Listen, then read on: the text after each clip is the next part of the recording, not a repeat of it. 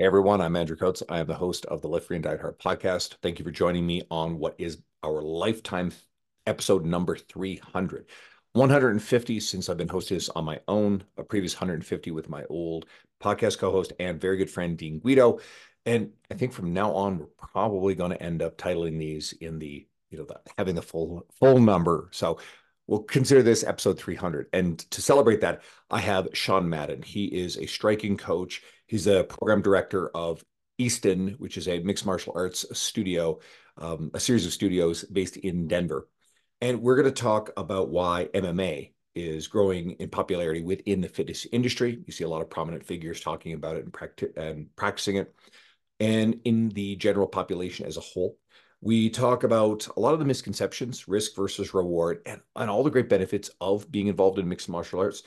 And perhaps most notably is Sean works with one of my favorite musicians, Maynard James Keenan of Tool. Now, we're not going to ask a lot of questions about Maynard. He's a private individual, even as famous as he is. But I am interested, and we talk a lot about what the experience is like coaching someone like Maynard.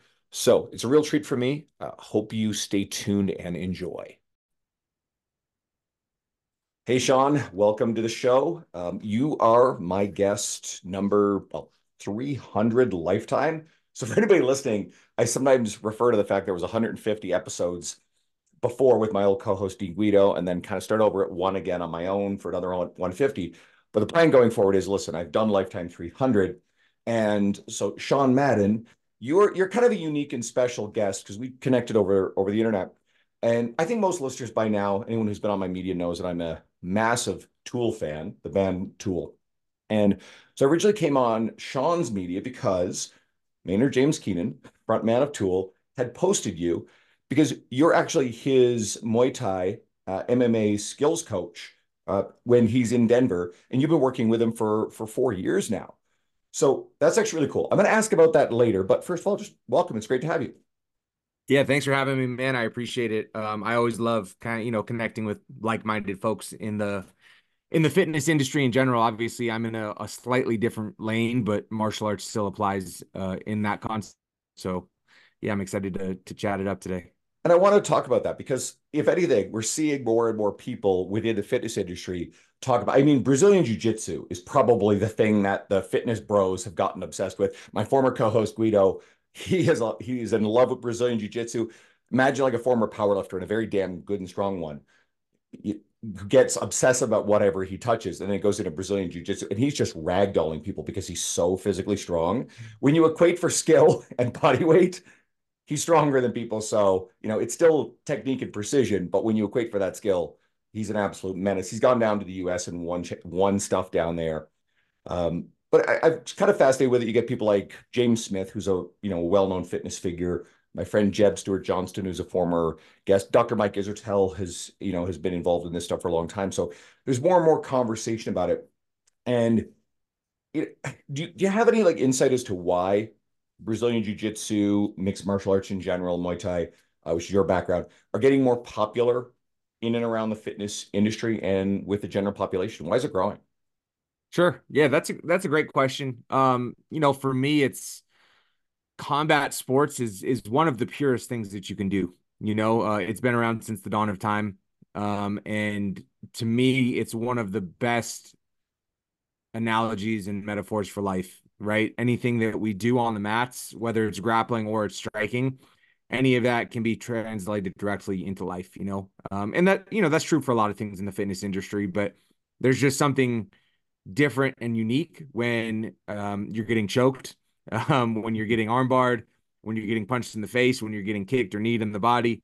Um, Something that comes with a little bit more consequence when you fail, and the opportunity to fail, experience those consequences, and then restart again. So, for me, martial arts is just such a great vehicle for human development, and human improvement. And I think people are, obviously, the marketing machine that the UFC is, people are seeing that, and it's a big surge in popularity, and we can talk about that a little bit more in depth. But as people start to see that and it gains traction, people are starting to dip their toes into the core martial arts like jiu-jitsu, like Muay Thai. And I think right now, as a result of that, they're really starting to pick up. I guess you mentioned UFC. I mean, UFC is probably the most significant mainstream driver of its popularity on that level. I guess, back when the Karate Kid would have come out, I'm old enough to remember the original Karate Kid. And I'm guessing that enrollment in karate classes must have exploded around that time. And I think most people thought of karate as probably like the main martial art, probably, a fair bit of kung fu, I suppose. The kung Fu, the legend continues. That old show with David Carradine probably doesn't quite live up to the Karate Kid's legacy. And then, of course, it get really weird where you have the Karate Kid remake, but it's actually Jackie Chan and they're doing kung fu. Like that was Yeah. anyway. I mean, it's been visible in the mainstream for a while, but UFC seems to move the needle. You get, I guess, people like Joe Rogan, and there's going to be people listening to this who are like freak out about Joe Rogan. There are going to be people who love him. It's like I don't really give a shit about that. It's just Rogan is a very mainstream figure as a comedian, everything. And then obviously he's been a giant advocate of it. And I would argue that Rogan has been kind of instrumental to the growth of the UFC as well. Yeah, 100%. He's been with them almost since day one. And obviously, like you said, his popularity has grown alongside the UFC, separate from the UFC too, independent of that. But those two things together really reach a lot of new audiences and help bring folks in. So yeah, exactly like you said, the UFC is the premier combat sports organization at the moment. They have such a large reach internationally. And they've done a fantastic job of just reaching new audiences and getting new people involved in the sport, watching it, casual fans, right? We see it on ESPN now, which is fantastic for the sport. And you can have your opinion about how the UFC does business. That's a whole separate discussion with their athletes and how they pay them. But Mm. overall, they've done a fantastic job of kind of exposing the sport and bringing a lot of new eyes to the athletes and the martial arts in general. It's so you and I, when we first got talking, you obviously follow and you know about my friend Joel Jameson. And Joel, Correct. kind of a legendary strength and conditioning coach in the UFC space. He's been Demetrius Johnson's Hmm. long time, started with DJ before DJ had anything. And I met Joel in 2017. I've gotten to know him really well. He's been a guest on the podcast a few times. And if everything goes according to plan, well, I'll be hanging out with him in March because he's speaking at an event that I'm attending. I spoke at last year, but there'll be another event in the fall, which has been announced, but the speaker lineup hasn't. That in if it all goes according to plan, Joel and I will both be speaking at. But Joel's had a bunch of us go down and hang out at the UFC Performance Institute in Las Hmm. Vegas for a couple of days for Yep. seminars, and that place is really cool. And it's cool. I got to see, like, I've seen Joel walk out on pay-per-view main events to the ring with DJ, right? So that stuff's cool. All right, little side tangent, but I guess, do you feel like people are drawn to this uh, because they're interested in self-defense? I think that's kind of the maybe the older original thing. Or do you think that there's a lot of people who literally want to compete because obviously they see the UFC side of it? Or do you think a lot of people are getting more into it as this almost like Zen, discipline, mental health, personal mastery side? Yeah, I think everyone that walks into the door, we'll take Easton, for example, where I work at, right? Easton Training Center in Denver here. I always say that anyone who comes in there is not is 100% happy and satisfied with their life, right? They have some type of demon, and that's true for weightlifting. That's true for a lot of things in the fitness industry. Maybe they lack confidence. Maybe they just want to discover a new piece about themselves. There are some people who want to compete, but it's a very small percentage. So we have 8 locations in Colorado right now. We have about a total student body of just over 3,000 students here in Colorado between our 8 locations. 1% of that or less is interested in competing, especially in striking sports. Hmm. Just the fact of the matter is, people don't want to get punched in the face. Look, I fought for a long time and I never enjoyed getting punched in the face. That was something that I tried to avoid. So yes, there are some that want to compete, but mostly what I see, yes, self-defense is a good starting point, or just lacking some type of confidence about themselves, and they want to feel a little bit more empowered.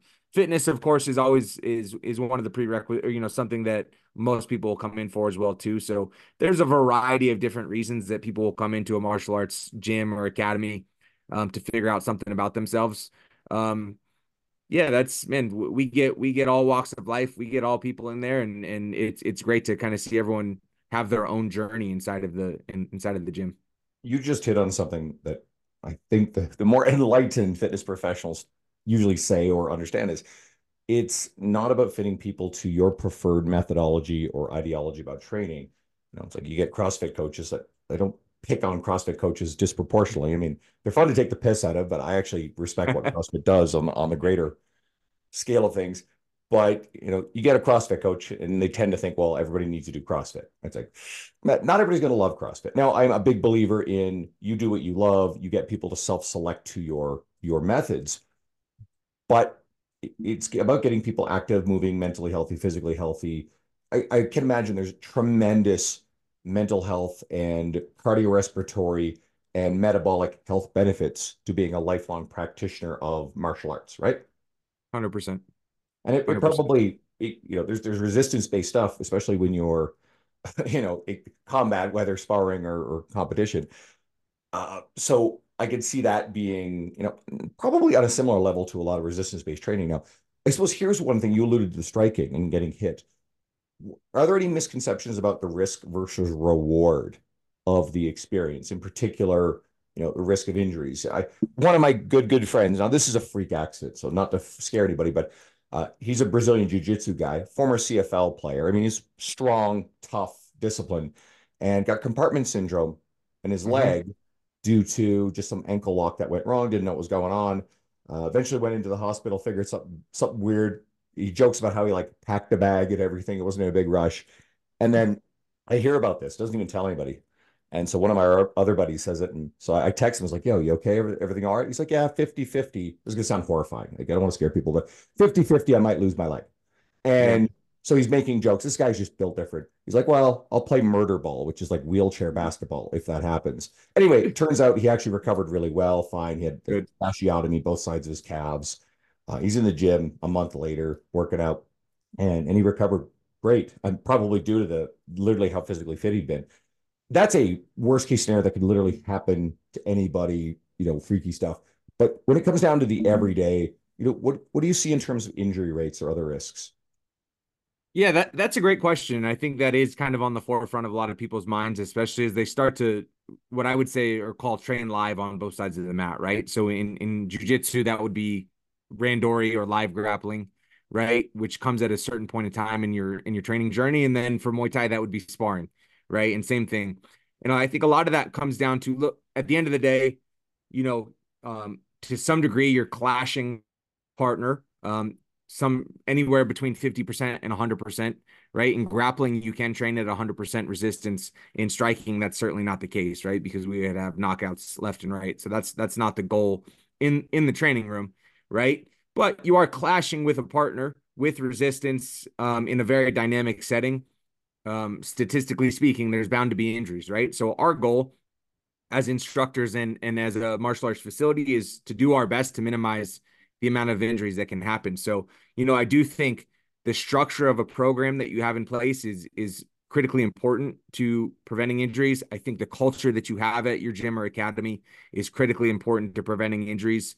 I think your approach and philosophy to the sport is equally important to that too. So I think there's a lot of things that come into play when that happens. There are a lot of martial arts gyms, jujitsu gyms that will have you go in on day one, you sign the waiver and you're training live right off the bat. You have no understanding or control of your body, right? You may not understand what a tap is or how much pressure is getting applied to your elbow or your ankle at this moment. Your partner may not have the same level of control that you have. So in those instances, obviously, we're going to see a lot of injuries and we're going to see kind of the opposite of effect of what people wanted. They come in there for confidence, for self-defense, and they end up on day one with, a busted ankle or a busted knee. They pop their knee because they were training live and they don't know what's happening. So, thankfully at Easton, we've been around for 25 years. We've made a lot of these mistakes early on. And we've done a great job of being able to course correct and build structure and have progression in place on both sides of the map. So by the time our students are training live in jiu-jitsu or Muay Thai, they have enough offensive and defensive skills and awareness to be able to protect themselves, to control with their partner. And we have a great crew of instructors who can monitor a class and understand what's happening and make adjustments as they see fit. But back to your original point, look, at the end of the day, it is we're teaching combat sports, and injuries are going to happen. funny enough, I see more injuries training jujitsu in the gym, but I see, of course, more injuries in the fight in actual competition in Muay Thai. So you would think sometimes people think it's going to be the other way around. If I'm punching and kicking my partner in the gym, they're going to accumulate a lot of injuries. But actually, when we see it is jujitsu when they're training in the gym. Um, and most of the time it's kind of small things, right? They're passing the guard, it's an explosive motion. Maybe someone's knee goes up to the face, we get a busted nose or a black eye. There is the occasional knee injury, wrist injury, rib injury, something like this. But you know, small injuries like that, in my opinion, we're not talking about like an ACL or something where they're out for a long time. In my opinion, at least, teaching people to be resilient through those, learning more about your body on the journey of how to take care of this injury, what to do in your training in the time off when you can't be on the mat live. I think all of these things play a really big role in the person's overall development, understanding of the sport, and understanding of themselves too. Well, you allude to something really important here. Like this doesn't it's not okay, you do this and you get injured versus you don't do it and you don't get injured. It's not this doesn't exist in a vacuum. We have a whole bunch of dynamics here. And it's the same thing with resistance training. There is always some injury risk if you step Yep. into a gym, right? But it's compared to what? It's compared to what are the mental, physical health, metabolic health risks of metaphorically sitting on the couch, eating poorly for a very long time. So you're kind of making a choice. And it's a bit of a false dichotomy, but it certainly exists on a spectrum of behavior. But the more active you are, the better your nutrition is, the better these other lifestyle behaviors are, which can include the ritual discipline practice of mixed martial arts or resistance training. And I think they're good Mhm. analogies for each other in this case. Yep.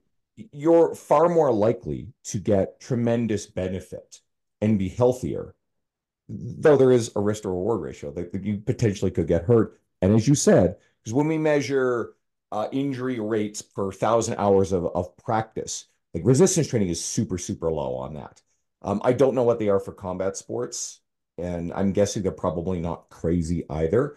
Yeah. But as a percentage of the number of hours, these sports are very, very safe. A lot of other, I guess, team sports like things like football, hockey are going to have higher rates for sure. And I'll get to that a thought there in a second. But if you want to just never experience an injury, bubble wrap yourself, sit on the couch, and slowly degenerate into metabolic unhealth, mental unwellness, and all of the things that are going to come with that. And you will not be resilient. You will be brittle. You will be fragile. And I don't believe that's a great life. Right? And that's not a 100%. judgment. That's not a judgment on anybody who, through no fault of their own, is unable to do some of these things. But it's more a hey, here's a little reminder for the people that you have a choice if you have that ability. And the second thing I wanted to hit on is my guess is most of the people involved in this stuff, especially the ones that endure, are people who love it. Like my friends who are into Brazilian jiu-jitsu, they love it. Like they're like a cult. It's like they joined a cult. I will tease them about Yep. that. My friends I Yep. mentioned earlier, Dean Guido and Jeb Johnston, we were at an event in Dallas last year in February. I'll be back this year speaking again. And listen, shout out to Raise the Bar, guys, if you're listening. Like, message me. I want to see you there. It's going to be great. But Dean and Jeb were there, a bunch of other friends, and there were points where the two of them, like, they won't sit in front of every lecture. They're out in the hallway, and I mean, I've got video of them, and they're grappling. They're on this like hallway in a convention center, and they're like hugging each other on the ground. They're talking to each other. They're practicing shit. And like anybody walking by is going to see two dudes like cheek to cheek, like just hugging and grappling. One dude Yeah. hips they kind of on each other, and it's like, what's going on, right? But these guys, they live it. It's got its own language, and so it's a passion. And at a certain point, if you love any sport, a good friend of mine, she's a former guest, Jen Kish. If you go back quite a ways, Jen was the team captain of the Canadian Olympic women's rugby sevens. They won a bronze in Rio. And Jen's now retired, and she had a fairly substantial hip injury along the way. And actually, she's dealt with some concussion stuff and some mental health stuff that's residual from that. But this is also one of the best rugby players in the world in her prime. And there's a legacy of great that's come from it. And you look Yep. at some of these iconic bodybuilders who choose some of the things, the long-term risks that come with it. And I'm sure that's true of long time fighters as well. And if it's something Yes. you love, you understand that you're probably going to come out the other end with some scars. Yep. And it's something that I just hope that people go in. And again, your average person wanting to just get healthy and start is probably not facing those same risks. That's Okay. that's exactly it. I think anything we do in life is risk versus reward, right? And we just have to weigh that out. But 10 times out of 10, I will always advocate for people training martial arts. One of my favorite things when people come into the gym, the first time they train hard, maybe they experience a small injury, they get hit. One of my favorite moments is when people realize that they're not made of glass, right? So you get hit, you get punched, maybe you get a bloody nose and you're like, oh, I'm still here. I'm okay, right? I'm fine. Yeah, of course you're fine, right? Your nose is still attached to your face. You have a little bit of blood coming out. You're alive. You're doing great, right? And slowly but surely people can build this resiliency and along with that resiliency comes with the confidence, right? And like we said, unfortunately, it's a numbers game at some point. As long as you train, if you're training consistently, you will experience some degree of injury. But I'm hoping at that point we've gone through enough in the training that you understand you are not made of glass, that you are resilient now, that we can work around this, right? That we are committed. We understand the net positive of training martial arts and the lifestyle that comes with it, right? And we'll be able to work through this injury and we'll be back on the mats hopefully sooner rather than later. So to me, it's all part of the journey. Right. And there are going to be some injuries that are bigger than others, unfortunately. That's the nature of it too. But overall, training martial arts, training jiu-jitsu, training Muay Thai, it's a massive, massive net positive to anything that might be perceived as a risk involved with it. I like this. I wasn't sure where exactly we would go with this conversation, but there's probably some people listening and thinking about this stuff, and they see these prominent fitness people dabbling. My buddy Anthony Zorzetto is another guy who he's aligned to the fitness industry, but it's his life. He loves it. And these guys, they enjoy it. And I know there's women. I know a whole bunch of women who are practitioners of this stuff too. So I've always been curious. Of course, I'm a little beaten up at 45 from like resistance training for years too, right? So Yeah, of I'm just like, course. oh my God. I actually, I'm currently dealing with a minor lateral meniscus tear that I'm rehabilitating. So I'm like, the idea of like having my leg locked and twisted doesn't sound very good right now, but maybe I'll get there someday, right? So, I got to overcome that fear too. Uh, okay, so intersection, you did mention earlier something about resistance training, strength training, and MMA. So, how important is it to supplement your skill practice of mixed martial arts with resistance training, cardiovascular training? In my opinion, it's extremely important. And I have all of my athletes, and we can start to kind of go into this a little bit. Obviously, like we talked about before, martial arts gym, Easton, 1% of the people there are interested in never competing. And even a smaller amount of that 1% are going to go to any reasonable level of competition, right? So I have a big group of amateur Muay Thai fighters that I train, and ranging anywhere from 1 fight to 30 fights. And then I have a group of professional MMA athletes that I train as well, too. So but all of those athletes who step into the ring for competition, they're all on a strength and conditioning program that supplements the sport of Muay Thai or the sport of MMA. So I've been very fortunate. When I fought, I did my strength and conditioning at Landau Performance down in Inglewood in Colorado. Obviously, the great Lauren Landau, who's been, he's also a mainstay in kind of the combat sports strength and conditioning area. Um, he's now shout out to Lauren. He just became the strength and conditioning director over at Notre Dame football. So he's heading out to South Bend. He just got that job, which is awesome. I'm super stoked for him.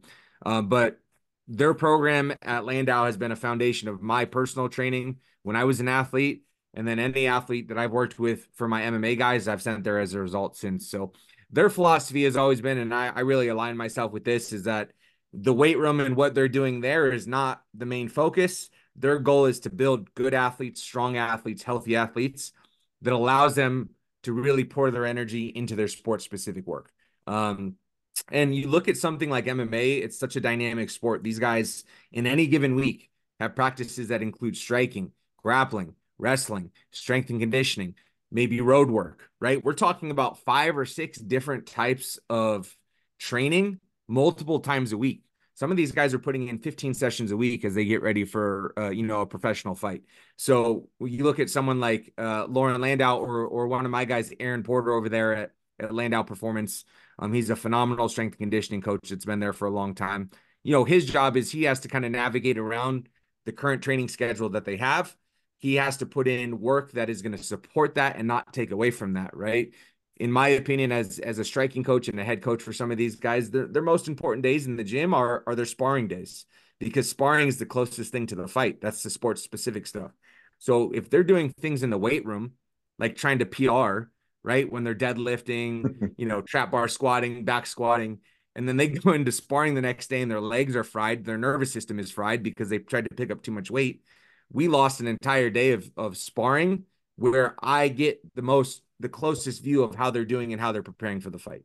So a good strength and conditioning coach inside of the combat sports space knows that their job is to keep these guys healthy and supplement the work that they're doing now and not detract from it. So I've been fortunate to align myself with a lot of coaches that have that philosophy. We take the same approach with our athletes, and the result over the years has been fantastic. We have athletes that are bigger, stronger, faster, with a lot less injuries over the course of a year because they're staying consistent in the weight room and because they're using that work to supplement their sport specific work. So I'm a big believer in strength and conditioning for the combat sport athletes. And I mentioned Joel Jameson earlier. And Yep. first of all, for coaches, if you guys aren't following Joel, go follow Joel. Go back and listen to my Yes. episode with him. But check out his course. So he gave me his course, the certified conditioning coach, a while ago. And the big emphasis here is on the stamina conditioning. And he does a really good job explaining what he truly means by conditioning, because we're not just talking about endurance. Technically, conditioning is so much more of a broader concept. But we've talked a lot about injuries. One of the main risk factors of injury is poor sleep, poor nutrition, poor recovery, uh, simply doing too much volume, too much intensity with your training, and being able to balance those two things against, as you talked about, the output and the demands of your skill work and your striking, your combat work. It's a delicate balance. I like Yep. Joel's stuff. Anybody who wants to learn a lot more about this, and it's not just restricted for mixed martial arts, even though it's framed around that. It's actually really good for any sport, any coach, any athlete.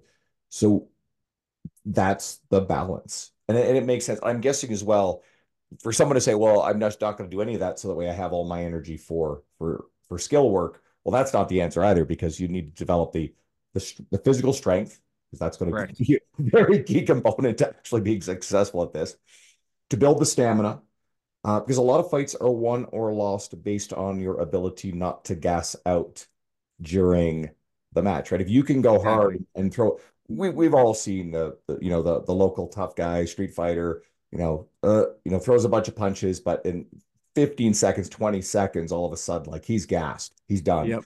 And Yep. obviously, you see that stuff in boxing. Muhammad Ali was great at dancing around the ring and wearing out his opponents, etc. That's conditioning. I'll let people, if you have questions about it, message me. I'll connect you with Joel or the course or what have you if you want to go deeper. Now, here's the fun stuff. This is a thing that, probably, like I said, got us started chatting. And you have been coaching Maynard James Keenan for over Mhm. 4 years, working with him on his skills. And for anybody who's listening, I'm like, yeah, I should post this to YouTube. I got to start doing that. I'm literally wearing a tool shirt, but half of my wardrobe is literally tool stuff. I love ordering stuff off the websites. I bought this at a concert in 2019 in Toronto. So I've seen them 6 times ever, 5 times since 2019. And they're my favorite band. I really love their music. So when we were chatting, one of the things I asked and you said is you yourself are not actually a huge fan of Tool as a band, right? Yeah, so ironically, the first time that I connected with him, um, you know, I forget how it came about, but he's the lead singer of Tool, and I said, okay, cool. I don't know what that is, and look, I'm 35. I'm not a baby, but I'm old enough to know their music. It's still maybe one generation past me, but I know that they have a massive following, and it's not my genre of music. That's all it is, and there's a lot, I kind of stay in my lane. Mhm. I'm very combat sports oriented, a lot of things outside of that kind of miss my purview. So I said, cool, yeah, that's fantastic. Like if he wants to train, I talk about combat sports. That's what we can connect with, So yeah, he came in. He's got his kind of head of security, Todd Fox, who's also a longtime jiu-jitsu black belt. He was in the Marine Corps. He does a lot of executive protection for Maynard, for a lot of other, kind of celebrity singers and bands and stuff like that. he came with him too. And, we sat down and we talked and we said, okay, what's our goal here? What's the plan? Right. And like I said earlier, Maynard, for him, learning Muay Thai and understanding Muay Thai was about managing the distance, which, jujitsu is a very, very similar thing too. It's just at a different distance. But your jujitsu is rendered ineffective if you can't get to someone and take them down and get your hands on them. So our first couple lessons were about managing that space, staying safe in that space, and understanding how to close that space if someone is striking at you, or how to use your strikes to close that space. So, something that I really love about Maynard is that um, aside from his work ethic and his mentality of being a student at everything, which is really impressive, um, he has goals, he has structure, he knows what he wants, right? Like I said, he was not just coming to learn Muay Thai and just, teach me whatever. He had a plan in place, and his plan was specific to his lifestyle and keeping him safe and keeping him, doing what he loves to do best, and combining it with something he's familiar with already, which is jujitsu. So, coming from someone who has OCD and likes structure and likes things very organized, I connected with that very easily, and we were able to kind of put a plan together in place and execute from there. So that's kind of how our relationship started. Look, I don't know how old Maynard is at this point. He's what, six? He's right around 60. So Yeah. I'll preface some stuff here. Forgive the interruption, but No, one of please. the goals here was not to ask a whole bunch of stuff about Maynard. Maynard, I've read the autobiography or the biography of him. I know the story. The wine vineyard, Canisius Cellars is a really cool Yep. thing. I love the band. I love what they do. And for anybody listening who's never seen them live, Maynard is a irreverent personality. Um, he's a bit mysterious, I suppose, in ways.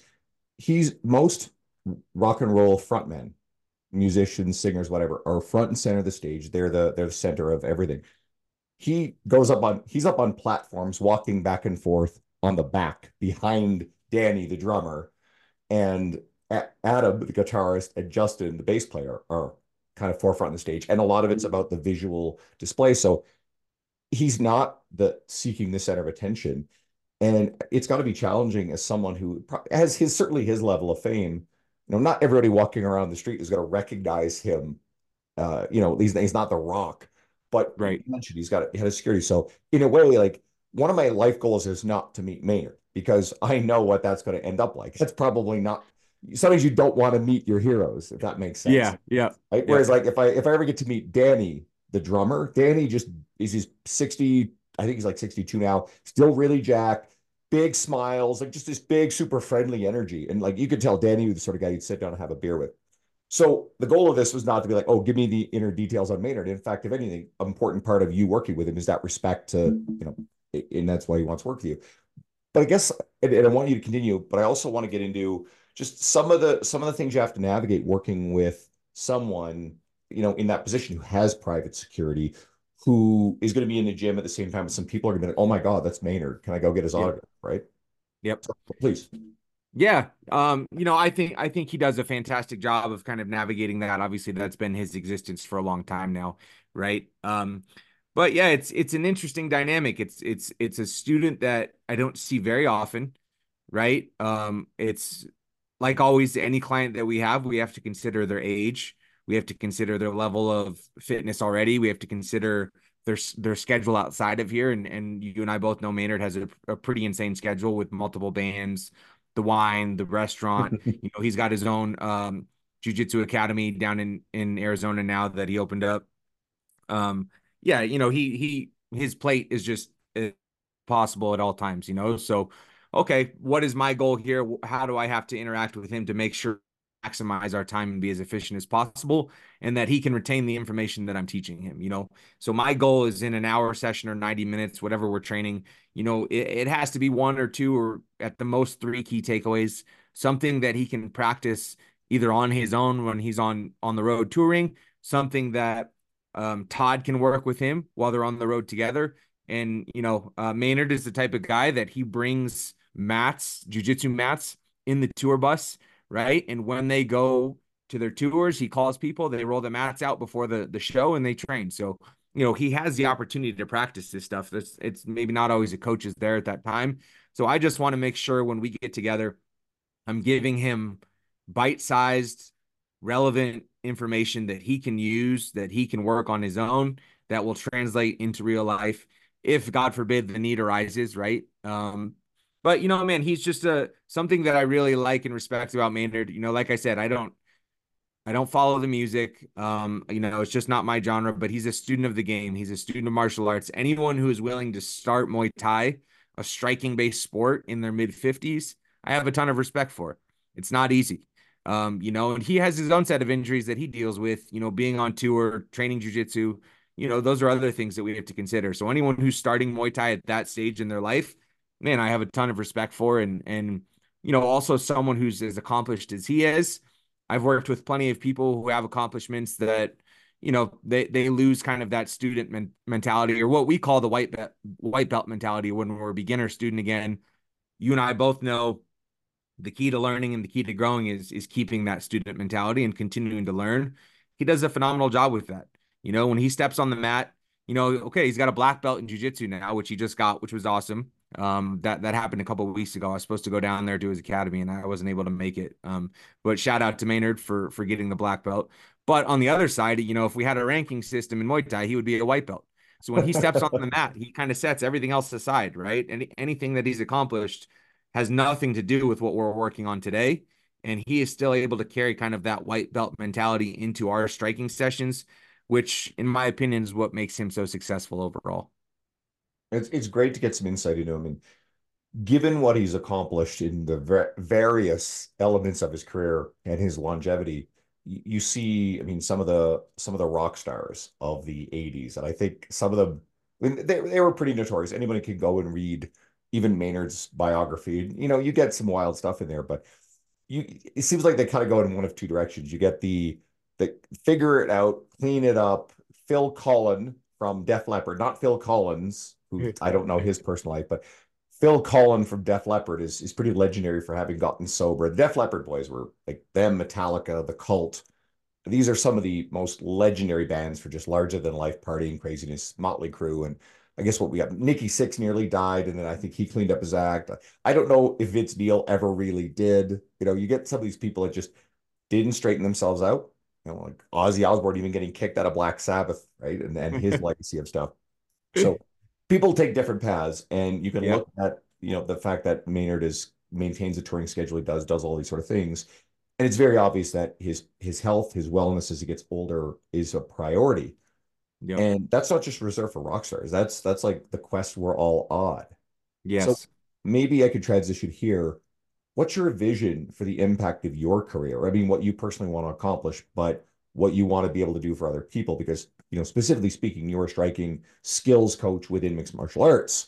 Yep. But how does that scale? What do you have a vision or an ambition? You've spoken very, very highly of Easton, which is where I guess you are employed there. Are you part of the ownership at all, or how does that Yeah, work? yeah. So I've been with Easton for 15 years.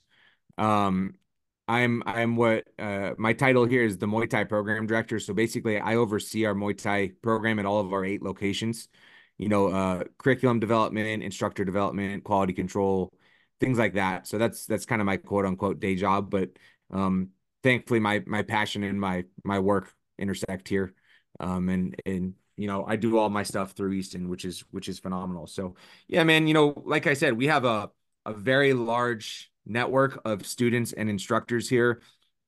The way that I always kind of phrase it is, me teaching Muay Thai in particular, it's the national sport of Thailand. That's where it comes from. It means a tremendous amount to those people. I always kind of phrase this to our students and my athletes that the sport of Muay Thai is not ours. We are fortunate enough to train it, to study it, to practice it on a daily basis. In Thailand, unfortunately, just with the economics and kind of the state of that country, Muay Thai is a job for a lot of people. You have the option as a child to go work with your family, maybe in the rice field or something like that, or your parents sell you to the gym. You start fighting as a pro at 6 years old. You retire when you're about 25 with 200 fights, some 200 odd fights. And then you become a trainer after that. So it's not a hobby like it is here. And I try to kind of instill that on my students and my athletes that we're doing something that we like to do, that we're fortunate to do, that we choose to do. And so my goal for all of these people is one to make them fall in love with Muay Thai, right? And because of, the benefits that we talked about earlier in the podcast, but also to pass this down to other people. Their goal should be, and you don't have to be an instructor, but share this love of the sport, share your passion for it, spread this to as many people as possible down the line. So if I can get people to do that, if I can convince people to fall in love with Muay Thai, to make it part of their lives, right? And then ultimately pass that down, that's my end goal, man. And there's going to be different avenues for that, right? There's going to be working with people like Maynard. There's going to be training my professional athletes who are winning, title fights overseas, which is fantastic. There's going to be my amateur guys. There's a lot of different paths that I'm going down that will help achieve that. But that is my ultimate goal here. I know Muay Thai has done so much for me over the last 15 years. It's changed my entire life.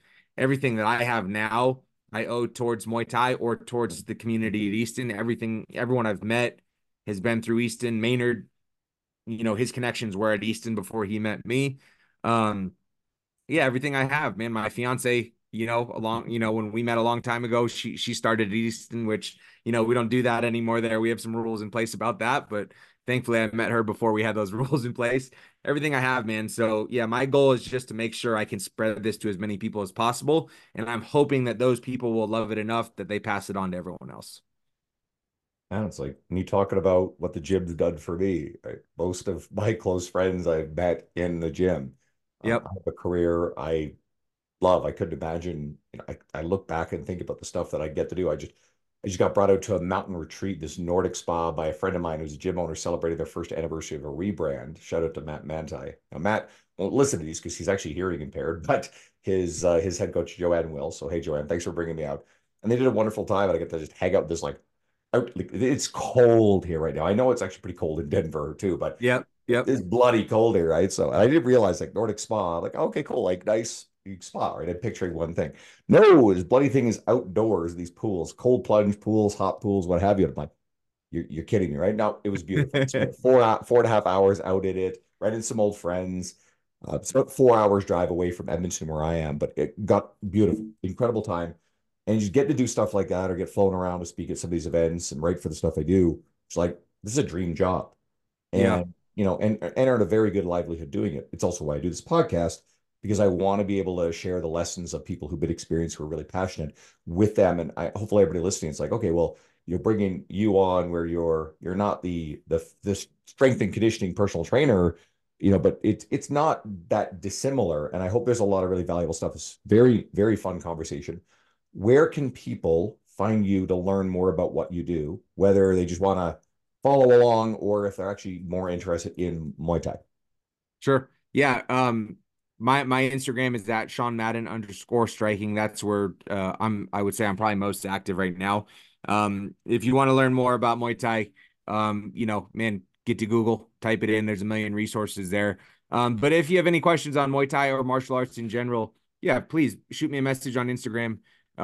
Look, this just like you, this is my life. This is 24/7, to the point where I drive my fiance crazy. I tell people all the time, I don't have hobbies. And maybe that's a good thing or a bad thing. My life revolves around martial arts and fighting.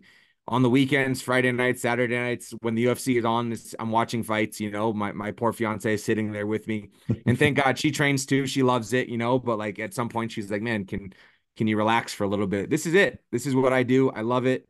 I believe in it 100%. So yeah, if anyone ever has questions, I'm always available to chat about this stuff. I love it. When am I going to see you walking out to the ring at a UFC pay-per-view event with a fighter?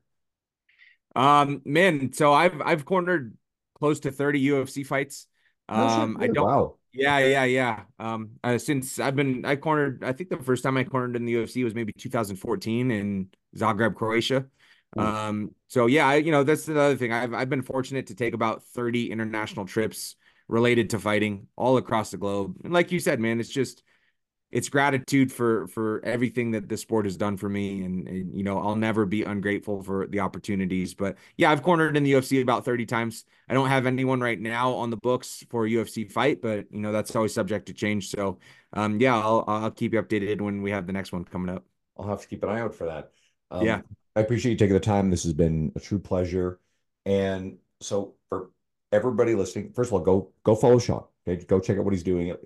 We get stuck in our own little like, ooh, like bench press and squats and what have you. Like go and expose yourself to something that's just a little bit broader than this. You never know what you might pull out of it. Right? Even if it's not the technical aspects of it, maybe it's the philosophy, the discipline, the Yep. mindset stuff.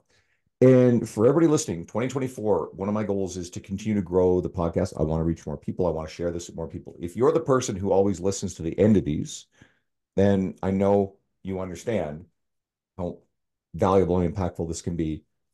Do me this kindness. One of two things. Either A, and this is free, take this and share this with someone you know. Okay, you got someone in fitness who likes Tool, share this episode with them for real. Okay, like they'll enjoy it. Or two, if you have not yet given me that review on your listening platform, give me that review.